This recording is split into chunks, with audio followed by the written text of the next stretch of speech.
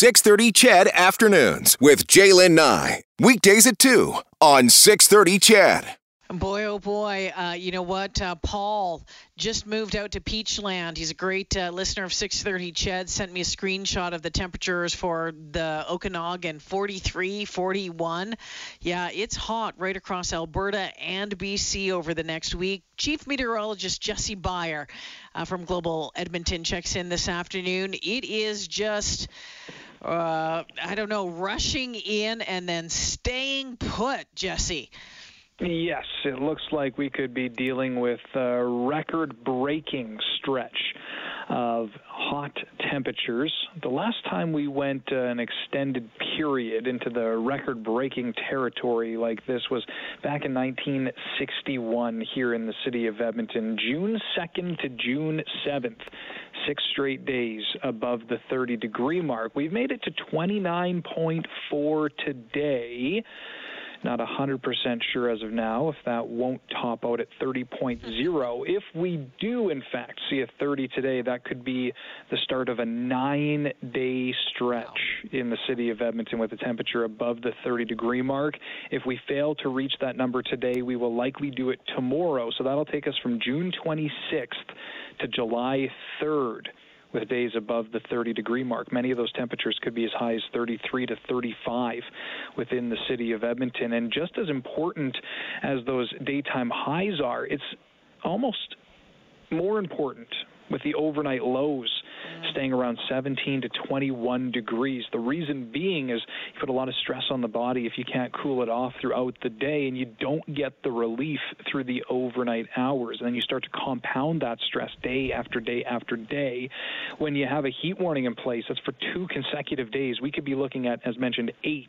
So we're going 4 times the threshold to put in a warning in our area for the heat. And also to put this heat wave in perspective, on average, we see 4 days a year in the city of Edmonton that are above 30 degrees. So we're looking at possibly double that number in the same week. And that includes all of May, June, July, August, and September, 4 on average a year. And we're looking at, as mentioned, 8 more than a few times in this short little segment of how many days in a row that this could be occurring. Now, a lot of people, I'm going to get a little preachy, and I do this every time with cold and heat.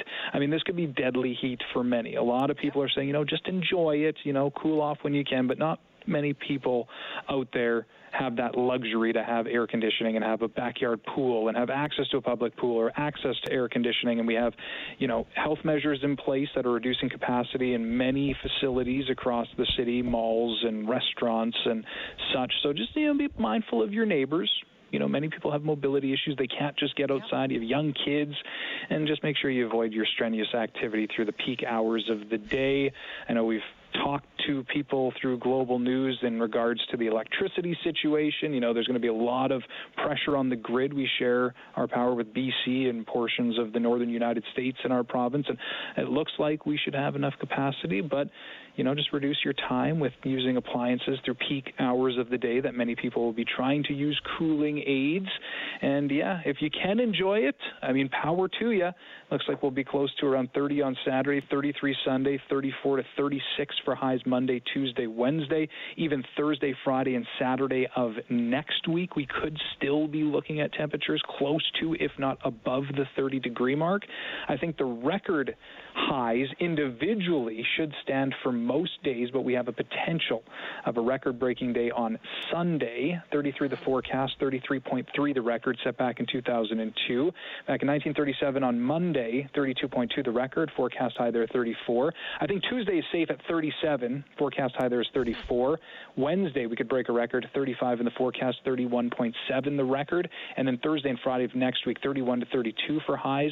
Records those days are in the 36 to 37 range, so I think those should be safe as well. But again, it's going to be hot, it's going to be dry, there'll be a few humid days, but the potential for severe weather is actually quite low. Many people concerned that, after a couple hot Yes. days, we could be looking at active weather. This ridge is so strong, it doesn't look like any thunder showers will even have the chance to get going. It's somewhat like having a can of pop.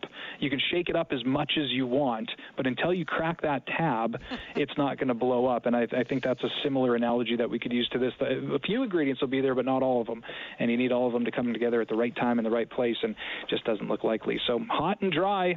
Wildfire situation going to be amplified as well. It can go on and on and on about all the negatives of this heat stretch. So just do your best to stay cool and take care of your neighbors.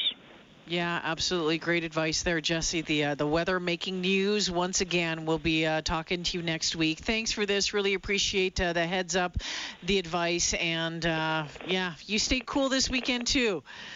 We'll do my best. That's Jesse Beyer, Chief Meteorologist at Global Edmonton.